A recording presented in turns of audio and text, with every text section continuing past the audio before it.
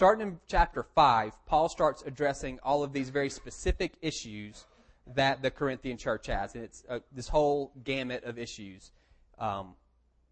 Incest, marriage, spiritual gifts, women in ministry, all of it. So the incest one's going to be great. That's next week. Bring your friends. So we're going to,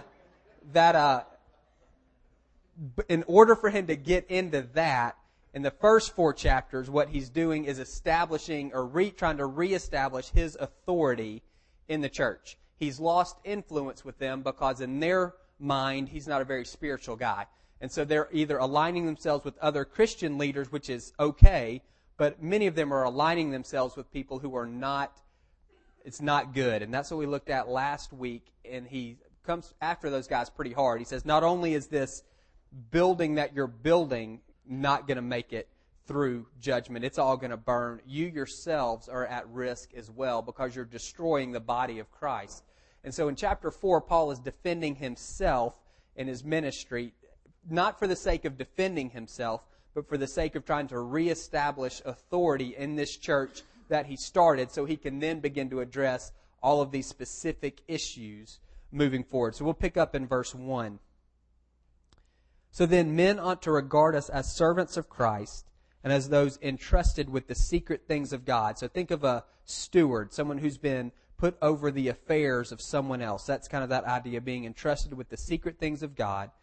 Now, in which we've said before, that's Christ crucified. Now it is required that those who have been given a trust, it's required that a steward must prove faithful. The standard of judgment or evaluation for a steward is, were you faithful to your master, yes or no?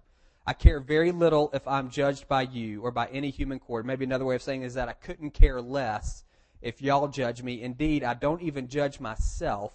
My conscience is clear, but that does not make me innocent. It's the Lord who judges me. So what he's saying is because I'm a steward of the mysteries of God, God is the master. He's given me certain things that I'm in charge of, this gospel, this message of Christ crucified. It doesn't matter how y'all perceive that. It doesn't matter what your evaluation of me is because I'm not your steward. I'm his. And it really doesn't even matter how I feel about myself. I think I've done okay.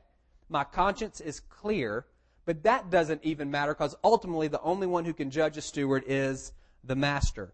Therefore, judge nothing before the appointed time. Wait until the Lord comes. Again, he's the master, so when he comes back, he's going to judge everything.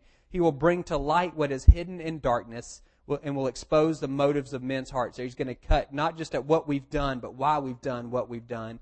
Kind of there's an implicit warning, I guess, there against hypocrisy. At that time, each will receive his praise from God. Last week we talked about this idea of rewards and not knowing exactly what those rewards are. Here you see a picture of that. One of the rewards is praise from God. I don't know what that looks like, but if you can imagine the God of the universe telling you you did a good job, somehow praising you for what you've done with what he's given you, that's a picture of, at least a partial picture of the reward. I want to pause here on this idea of stewardship, and then we'll move on. If you've been in a church circle for a long time, you've probably heard the concept of steward almost always tied into your money and being a steward of your money, which means giving the church some of your money. Usually that's the way that whole thing works, and there's truth there. We do need to steward our money well, but I think there's a broader picture. I'm jetting. I have a soccer game I've got to be at 1:30, so I'm not going to have time to eat. So let's say I give you $10. I need you to go to Marietta Pizza, fries, pepperoni pizza, sweet tea. That's what I want for my lunch. So I give you the money, and I ask you to go get it, and you say, sure. And you walk out the door, and you start walking up the street, and you say, that's not really a heart-healthy meal. Who eats fries and pizza? First of all. And fries, that's like on the top 12 deadly foods that you're supposed to eat. I think those and donuts are the 2 worst things that you can eat, and maybe you say, you know what, he's not as young as he used to be, getting a little thick around the midsection. I think it's a company salad with grilled chicken and water. That's what I'm going to do. So you go up, and instead of buying what I asked you to buy, you get the grilled company salad with grilled chicken and water and bring it back. Were you a good steward? No. You were a terrible steward. It was my money, and I told you what to do with it. And if you didn't want to do that with it, then you should have said no. But once you said yes to what I asked you to do with my money, then the only standard of evaluation is, were you faithful? Did you do what I asked you to do? You may say, well, I was a great friend, and maybe so, but you were a terrible steward because you didn't do what I asked you to do with what I gave you. That's, again, the only standard of judgment or evaluation. Doing what the master or the owner says. We're going to get into some of this stuff. We'll read what happens with Paul. He has a very difficult life once he says yes to Jesus. There's lots of difficulties, lots of obstacles, lots of suffering that he undergoes. And there's a sense, and this sounds harsh, which none of it matters. The only thing that matters is, were you faithful, yes or no? It doesn't matter how difficult it was. All the owner wants to know is, well, did you do what I asked you to do? Kind of the classic picture of that's in Matthew 25. It's the parable of the talents. Many of you have heard that. There's a master. He says he goes away for a long period of time. That's implicit in all of this idea of stewardship is the master's not around. It's one thing if the master's actually right here looking over our shoulder, but he's not. Jesus ascended into heaven in 33 AD or whenever that was, and he's coming back at some point in the future, and we live in this interim, and we don't know when he's going to return. So that takes some of the pressure off in terms of stewardship. It's different. You know how you work differently when your boss is looking over your shoulder than when he or she is not. And so we have this idea the boss is not looking over our shoulder. The master has left and gone on a journey. We don't know when he's going to return. And he says he has 3 servants, and he gives one $50,000 and one $20,000 and one $10,000 or something like that. And he comes back at some undetermined point in the future and says, what did you do with what I gave you? This point in time, it's pretty easy to make money on your money. Jews weren't allowed to charge interest to other Jews, but there was this entire kind of shadow economy where you could, up to 50% interest was not uncommon. So it's pretty easy to earn money on money. And the guy that had $50,000 said, I got $100,000, and the master says, that's great. Well done. Enter into your master's happiness. Kind of here's your reward. The guy who had 20 doubled it. Here's 40. Well done. Enter into your master's happiness. Here's your reward. The guy who had 10 said, you're a fraud. You're a mean guy. You put in money. You take out money that you didn't put in. And so I just buried it, which according to the rabbis was the safest place to put money. Put it in the ground. Safest thing you can do. And what the master says is, well, if you knew I was that kind of guy, if you knew I was the kind that took out what I didn't put in, then what in the world would make you think I'd be happy with you burying my money? You should have done something with it. And he takes the $10,000 away from him, gives it to one of the guys who had done well, and he kind of throws this servant out. I think it says where there's weeping of gnashing of teeth or something like that. So the picture there of stewardship is God gives us things. He's gone for a long period of time, coming back at some indeterminate point in the future, and he's going to say, what did you do with what I gave you? And the standard of evaluation is, were you faithful? Not was it hard, were you faithful? If you have an outline, there's a question there that I want you to write down your answer to. If you don't have an outline, then you'll have to think of the answer in your head. There should be pens in the seats. This is what I want you to do. 3 things if you want to be a steward. The first thing is you have to know what you've been given. And to me, it's helpful to think in terms of specifics, not generalities. Not, God has given me money. I actually think that's a tough one because we all earn our money. I don't think any of us believe our boss just gives us a gift. We know that we earn that. And I think that's where some of the rub comes in with the Lord. And it kind of gets back to this whole idea of He's created everything. And so it's all His. But to me, it's helpful not just say God's given me money. He's given me $60,000 a year or $5,000 a month or $2,500 a paycheck. However your budget brain works, that to me is helpful. God's given time. Not just to say that, but how much time?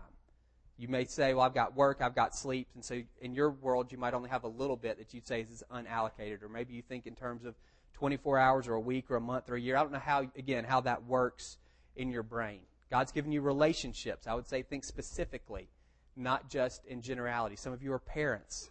So I would say your children, that they're on the list. People that the Lord has given you. Opportunities, and I would list those. Some of you in your business. Think specifically about what God has given you and write those things down now. I'm not going to take that up, but I want you to write it down. If you don't have anything to write, pretend I was going to call on you and you had to have an answer.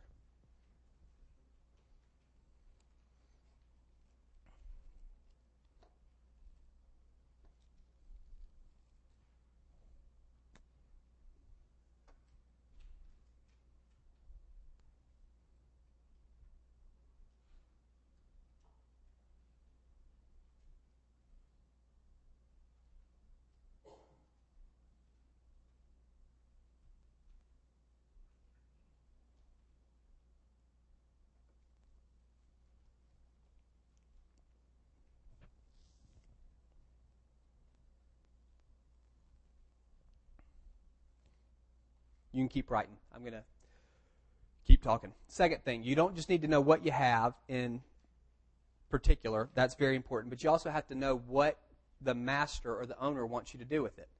Otherwise, the best you can hope for is to get lucky. If I gave you some money and said, go get me lunch, then you can do whatever you want as long as you bring back food. If I say these are the specific things I want, then you have to obey specifically in order to be faithful. So however general our understanding is of what God is doing, that kind of determines what we think faithfulness is. And so it's important for us, I think, to be as specific as possible. God, what do you want what are you doing in this situation? Again, some of you who are parents, do you have any idea what God is doing in your family or in the lives of your children? Yes or no? So in your work, do you have any idea what God is doing in your office, on your floor, in your industry, in our city, in the PTA, on the soccer team, wherever it is that you happen to find yourself? Do you know? And I don't mean that with any type of not demeaning at all. I think most of us we don't even think about it. That's just not the way we're wired to say, God, what are you doing in this particular setting? We might think that here in this room because this is church. But once we leave here, do you ever ask, God, what are you doing in this particular place or in this particular set of relationships? If you don't know the answer to that question, it's going to be very difficult for you to be a good steward. And before you say, some of you who might be slackers, who say, well, listen, if I don't know, then that gets me off the hook. It actually doesn't get you off the hook. He's still going to ask you to be faithful. You just don't know what you're being faithful to. So it actually makes it more difficult for you. So push in to try to ask, God, what is it? That you don't have to do everything at once. Pick an area. Pick a person. Pick a relationship. Some area of your life, and begin to ask God, what are you doing here specifically? And then ask yourself, what does it look like for me to be faithful to that? However that happens to play out. And again, if there's 150 people in the room, there's 150 different ways that can play out. But you can hear the Lord. You know that.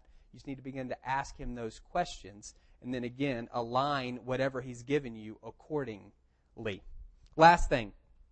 This is, to me, the trickiest part. We need to detach our obedience to the results.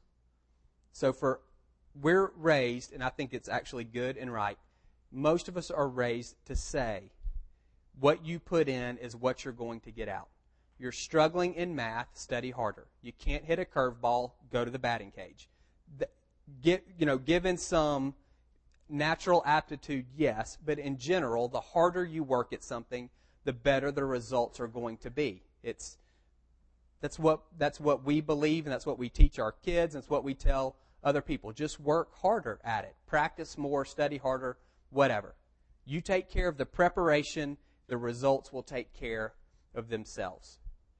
I don't think that's true in the kingdom. There's what Paul says is, you've got your faithfulness as a steward, and he links it over here to a reward when Jesus comes back. He skips over the result portion. If there's your obedience or faithfulness, the results of your obedience or faithfulness, and then the reward that you will receive when Jesus comes back, Paul says what you're doing, your faithfulness, you're as a steward, how well you're graded as a steward, that ties directly over here to your reward when Jesus comes back. He doesn't tie it in to the results. So, for instance, we're going to take communion here in a minute, and one of the things we do with communion is we offer an opportunity for people to be prayed for who are physically sick. The first time we did it, a guy named J.D. came forward. Many of y'all know him, J.D. Walker. He came forward, and he had the sniffles. And so me, and I can't remember who my partner was, we prayed for him with the sniffles, and he got the flu. And his wife got the flu, and one of his daughters got the flu. He was sick for a month. He hadn't been back since. No, that's not true.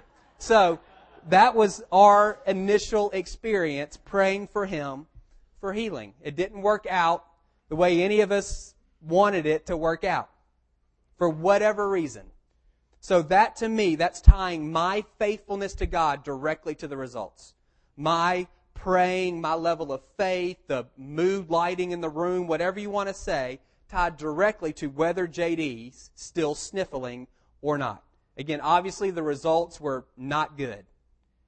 What Paul says is you don't look at that. What you need to do is say your faithfulness in praying. You took it.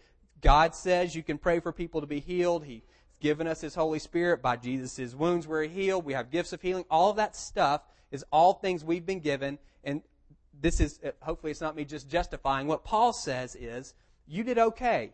You took a shot. You prayed the only prayer that you knew how to pray. That's going to be tied to this reward when Jesus comes back, whatever that happens to be. I get an attaboy or a pat on the back or whatever, praise from God. Don't worry about the result in the middle, because that's not a one-to-one correlation. There's dozens of reasons why JD may or may not, or was not, why he was not healed. You just pick one. It doesn't matter, in a sense, that we're not going to be able to figure that out. That's something we each individually need to come to terms with on our own. You need to figure out how you're going to react when God doesn't do what you think He should. And you can settle that in your own heart, absolutely. But that you don't want to connect that issue with faithful stewardship issue. What's going to happen if you do, if you keep results and your faithfulness coupled together, then when things don't work the way you think they're going to work, you're going to get disappointed. You're going to blame yourself or God or the other person, and it's going to cause you to step back. It's actually going to wind up making you a poor steward. You're going to be gun-shy about investing what God has given you, because what if it doesn't work out the way it should? And so for me, it would be, well, I'm just going to sit on the front row this time instead of praying for somebody, because who knows what they're going to get if I pray for them. And now I'll see if any of you actually come forward for prayer or not. So, do you see how that works? You've got to know what you've been given, I think, in specifics. I think you need to know specifically what God has given you. I think you need to know what He wants you to do in those particular situations. What's the directions of the Master? Both of those things we need to know. And then just moving forward, do your best to decouple your faithfulness, your performance, if I can use that word, as a steward from the results of what happens. If you can do that in your heart, it will free you up, I think, to be faithful in a new and joyful way, not in this trembling, what's going to happen if it doesn't work out kind of way. Verse 6, now brothers, I've applied these things, this idea of stewardship, being a builder from last week, being a gardener, to myself and Apollos for your benefit, so that you may learn from us the meaning of the saying, don't go beyond what is written. So he's referring probably to the scriptures he's quoted in 1 Corinthians 1, 2, and 3. I want you to live by those. Then you will not take pride. You won't get puffed up in one man over against another. For who makes you different from anyone else? God. What do you have that you did not receive? Nothing. And if you did not receive it, why do you boast as though you did not? I think he's referring to spiritual gifts. The Corinthians were obsessed with spiritual gifts, especially the gift of tongues. And people who had it were elevated. People who didn't were demeaned. And I think what Paul is saying is, y'all are choosing to brag about something that you don't have. That's a gift that's been given to you. 1 Corinthians 12:11 says the Holy Spirit distributes gifts as He determines. So if He determines who gets what, how can you make that an issue of judgment or boasting? It doesn't make any sense. All of those things have been given freely. This is full of sarcasm here. Already you have all you want. He's saying already you're full. You've eaten everything you want. Ties back into that idea we looked at last week about milk and solid food. Already you've become rich, that you've received every gift. You've become kings. You've already begun to reign, and that without us. We don't have a part in what you're doing. How I wish that you really had become kings so that we might be kings with you, because this is what's happening for us. You guys think you've made it. You're on this kind of spiritual high, think y'all have everything. You've arrived, and this is what we're experiencing, because it seems to me that God has put us apostles on display at the end of the procession, like men condemned to die in the arena. We have been made a spectacle for the whole universe, to angels as well as to men. When a Roman army, when they were victorious, they would parade back into the city. At the end of that procession were POWs who would all be sent into the arena, and they would have to fight wild animals and one another. It was just the gladiator game type stuff. There's an 18,000 seat arena in Corinth, and so that's the picture. We're at the back of the line. We're a spectacle. God's making us your entertainment. Our suffering, even our death, is y'all's entertainment, because y'all are kings and y'all have arrived. We're fools for Christ, but you're wise in Christ. Again, all of this is sarcastic. We're weak, but you're strong. You're honored. We're dishonored. To this very hour, we go hungry and thirsty. We're in rags. We're brutally treated. We're homeless. We work hard with our own hands, which was looked down upon. When we're cursed, we bless. When we're persecuted, we endure it. When we're slandered, we answer kindly. Up to this moment, we've become the scum of the earth. We're the stuff that you wash off of yourself in the bath. We're the refuse of the world. We're what you're scrubbing off the floor when you're sweeping it.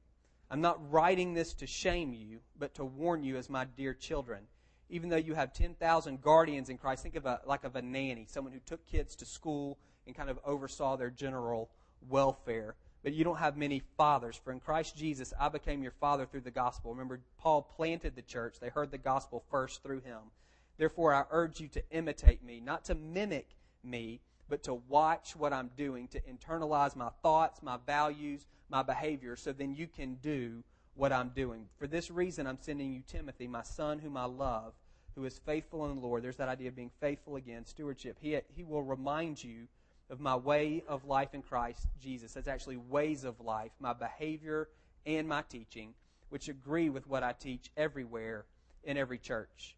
Some of you have become arrogant. You become puffed up as if I were not coming to you, but I will come to you very soon if the Lord is willing. And then I'll find out not only how these arrogant people are talking, but what power they have. For the kingdom of God is not a matter of talk, but of power. It's not a matter of eloquence, of fancy speeches, of persuasion. It's a matter of changed lives. What do you prefer? Shall I come to you with a whip or in love and with a gentle spirit? And then he moves into some specific things that he's speaking to them about. I want to close with this. In verse 16, Paul says, imitate me. Therefore, I urge you to imitate me.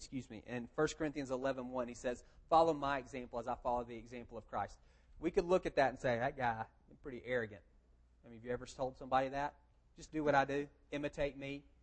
And that's what he's saying to them. But if the deal for us is to become as much like Jesus as possible, what Paul is saying is, we want to become as much like Jesus as possible. The places where I've become more like Jesus, if you become more like me, because that means you're becoming more like Jesus as well. On that sheet that I gave you, there's a space at the bottom, and it says, I want you to tell me, and I want you to do this right now, 3 areas where you could say that to somebody else. I know many of you, if I said, tell me the areas where you're missing it, tell me the areas where you're not imitating Jesus, you could write 20 off the top of your head. But to actually say, these are 3 areas where I could, with a straight face, look someone in the eye and say, listen, you can follow me in this. You can follow my example in this situation. You've got them, I believe. There are those areas. We just are not aware of them. And I want you to grab them. So I want you to write down on that thing. If you don't have a sheet of paper, you just pretend I'm going to call on you. So you have to have specific, maybe I will. So you have to have specific things in your mind. Give me 3 areas where you could say, yeah, you can follow me in this. Maybe it's in forgiving your enemies. Maybe it's in not worrying. Maybe it's in praying for people to be healed. Maybe it's in spreading the gospel. Maybe it's, I don't know. 3 areas where you could say, this is something I've got. Integrating your faith in your work. Being intentional with your family and prioritizing investments. I don't know. 3 areas where you could say, imitate me. Go ahead.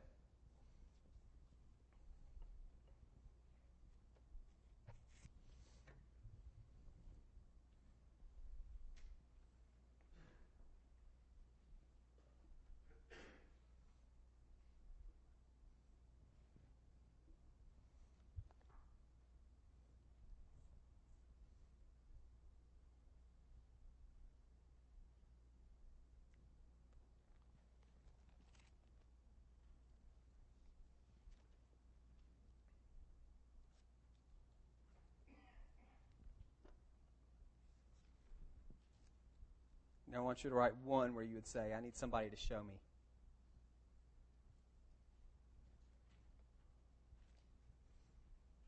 Most of what we do it's not innate. You're not born knowing how to be a good husband. When you have a kid, you don't suddenly become a good mom. Nobody's born knowing how to balance a checkbook. All of that type of stuff we have to learn. So tell me, where's an area where you would say, I need somebody to show me how to do this in a righteous or godly way. It could be a skill, relationship, heart condition. Just one.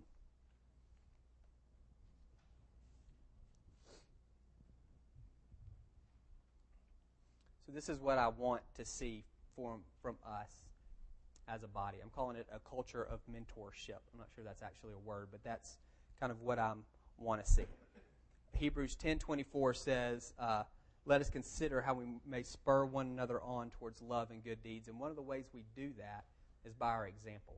So there's two things that we need to know. We need to know where our example is good, where I can say to you, you can follow me in this. I've been down this road.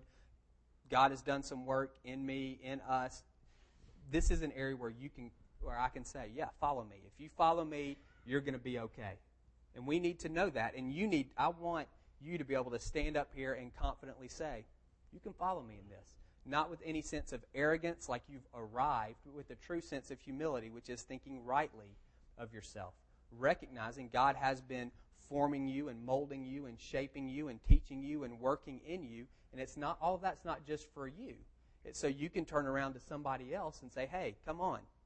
Some of you are newlyweds. Again, you're not, just because you say I do does not mean you suddenly become great at being a husband and a wife. It usually just means you fight more. So, hook up with someone who's been married longer and they can help you. We have some people who do that, and we can have more. But there's a stigma. People say, well, if I ask for help, then people are going to think we're going to get a divorce, or that somehow I think this is stereotype for guys. We're unwilling to ask for help because we're supposed to be able to figure it out on our own, and we kind of slog through years of that, trying to figure it out on our own, when all you have to do is raise your hand and say, little help over here. And we can put you together with someone who can walk you through it. You don't need therapy and counseling and all of that. You just need to see someone who's actually done it well. That's it. Again, parenting. Just because you have a kid doesn't mean they don't come with instructions. And we need people who've done it before. There's a group that meets on Wednesdays, and it's young moms who meet, and there's a lady named Patty Ebel who's raised 3 wonderful children. And we need that dynamic of someone who's raised 3 kids to say to those of us who are struggling through it, it's going to be okay.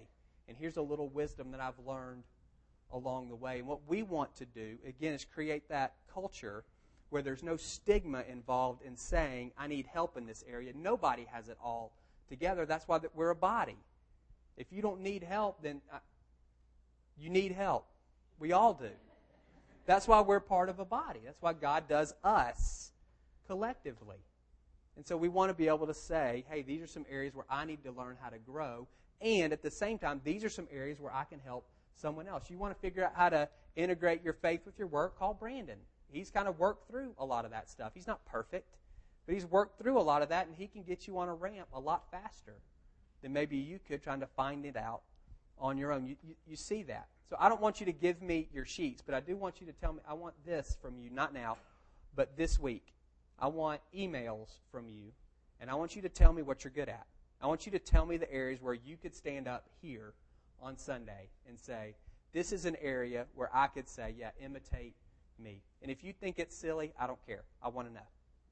Whatever it is, I'm not going to ask you to stand up here probably, but I do want you to tell me. And then I also want you to tell me the areas where you need somebody to show you something.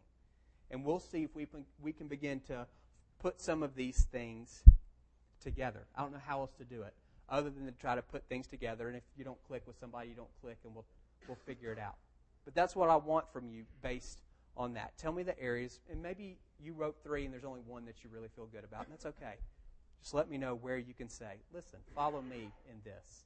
And where you need somebody to lead the way from you. You're in the weeds, and you need somebody to help you navigate through. And again, we can try to create this culture, it's body life, giving and receiving. And we both are supposed to do both of those things. When Jesus sent out the 12, he said, freely you've received, now freely you should give. And that we want that dynamic of giving and receiving with one another. Okay, let's pray, and then we're going to take communion. Lord, my prayer around this stuff, one is that we would be good stewards of everything you've entrusted to us. Everything you've given us, whether it's tangible or intangible. That when you come back and you say, what did you do with what I gave you? We'd have something to show, and it wouldn't be wood and hay and straw. It would be gold and silver and costly stones. So if there's any area of our life that we're owning in some way, I pray you bring conviction there. If there's an area of our life where we want to be good stewards, we honestly just don't have any idea what you're doing and what that's supposed to look like. Lord, I pray that you would speak with some clarity to us in these few minutes.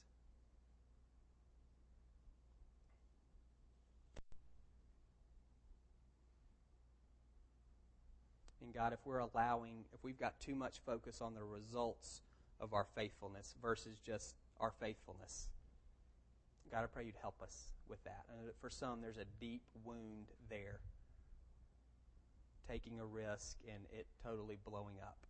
Much more significant than somebody with the sniffles getting the flu. And God, if that wound is preventing us from trusting you, from being a good steward, would you bring healing there so that we can trust you again?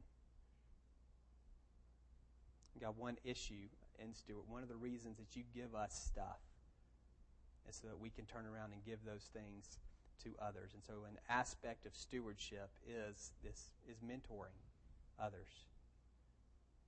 That's stewarding well the experiences that you've given to us and the knowledge and the revelation that you've given to us. So Lord, I pray here among this church that we would begin to connect life on life. People who need help and people who can give help. Connecting. And in those relationships, we would see one another becoming more and more like your Son. In Jesus' name, amen. All right, we're going to do this. We're going to close with communion, the way we take communion here at Stonebridge. You'll come forward, usually a row at a time is the easiest thing to do. Break off a piece of bread, dip it in the juice. There's gluten-free bread up here on these chairs if you want. We're going to do something that we have not done before. We're usually, surprise, rather relaxed with the way we take communion. I'm trying to add a little more formality to what we're doing. So we actually have a prayer that we're going to read together. It's a prayer of confession. The Bible says, 1 John 1:9, that if we confess our sins, God's faithful and just to forgive us of our sins and cleanse us from all unrighteousness. And so what we want to do is we're going to read this prayer together in a minute. I know it can be difficult to engage your heart while you're reading, and so we'll take a couple of seconds at the end to personalize. And then I want you to come forward knowing your sins have been forgiven. Anything that you've confessed, anything that would hinder your relationship with the Lord has been taken care of. And as you come forward, this bread and juice is a tangible sign of the fact that you have indeed been forgiven. We're going to have ministry teams in the corners. We'll pray for you about anything, including physical healing. We love to do that. If you're brave, you can come over and pray for me, or pray with me, and we'll see what happens for you when you do that. But we'll have ministry teams in the corners, and we would love to pray with you about anything that's going on in your life. So you guys can stand, and I want us to pray this prayer together. It's actually on 3 screens, I think. So can y'all see that once you stood up? Can y'all see the bottom? Okay. Most holy and merciful Father, we confess to you and to one another that we have sinned against you by what we have done and by what we have left undone. We have not loved you with our whole heart and mind and strength. We have not fully loved our neighbors as ourselves. We have not always had in us the mind of Christ. You alone know how often we have grieved you by wasting your gifts, by wandering from your ways. Forgive us, we pray you, most merciful Father, and free us from our sin. Renew in us the grace and strength of your Holy Spirit for the sake of Jesus Christ, your Son, our Savior. Amen. Y'all just take a few seconds, and if there's something specific that God brings to your mind, you just confess it in your heart to Him.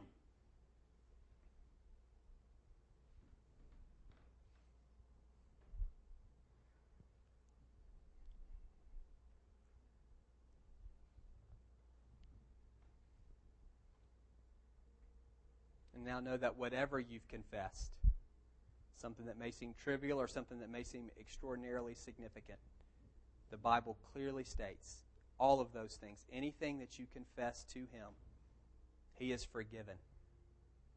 He's cleansed you from all unrighteousness. You can come forward and receive from Him with a clear conscience and with joy in your heart. In Jesus' name, amen.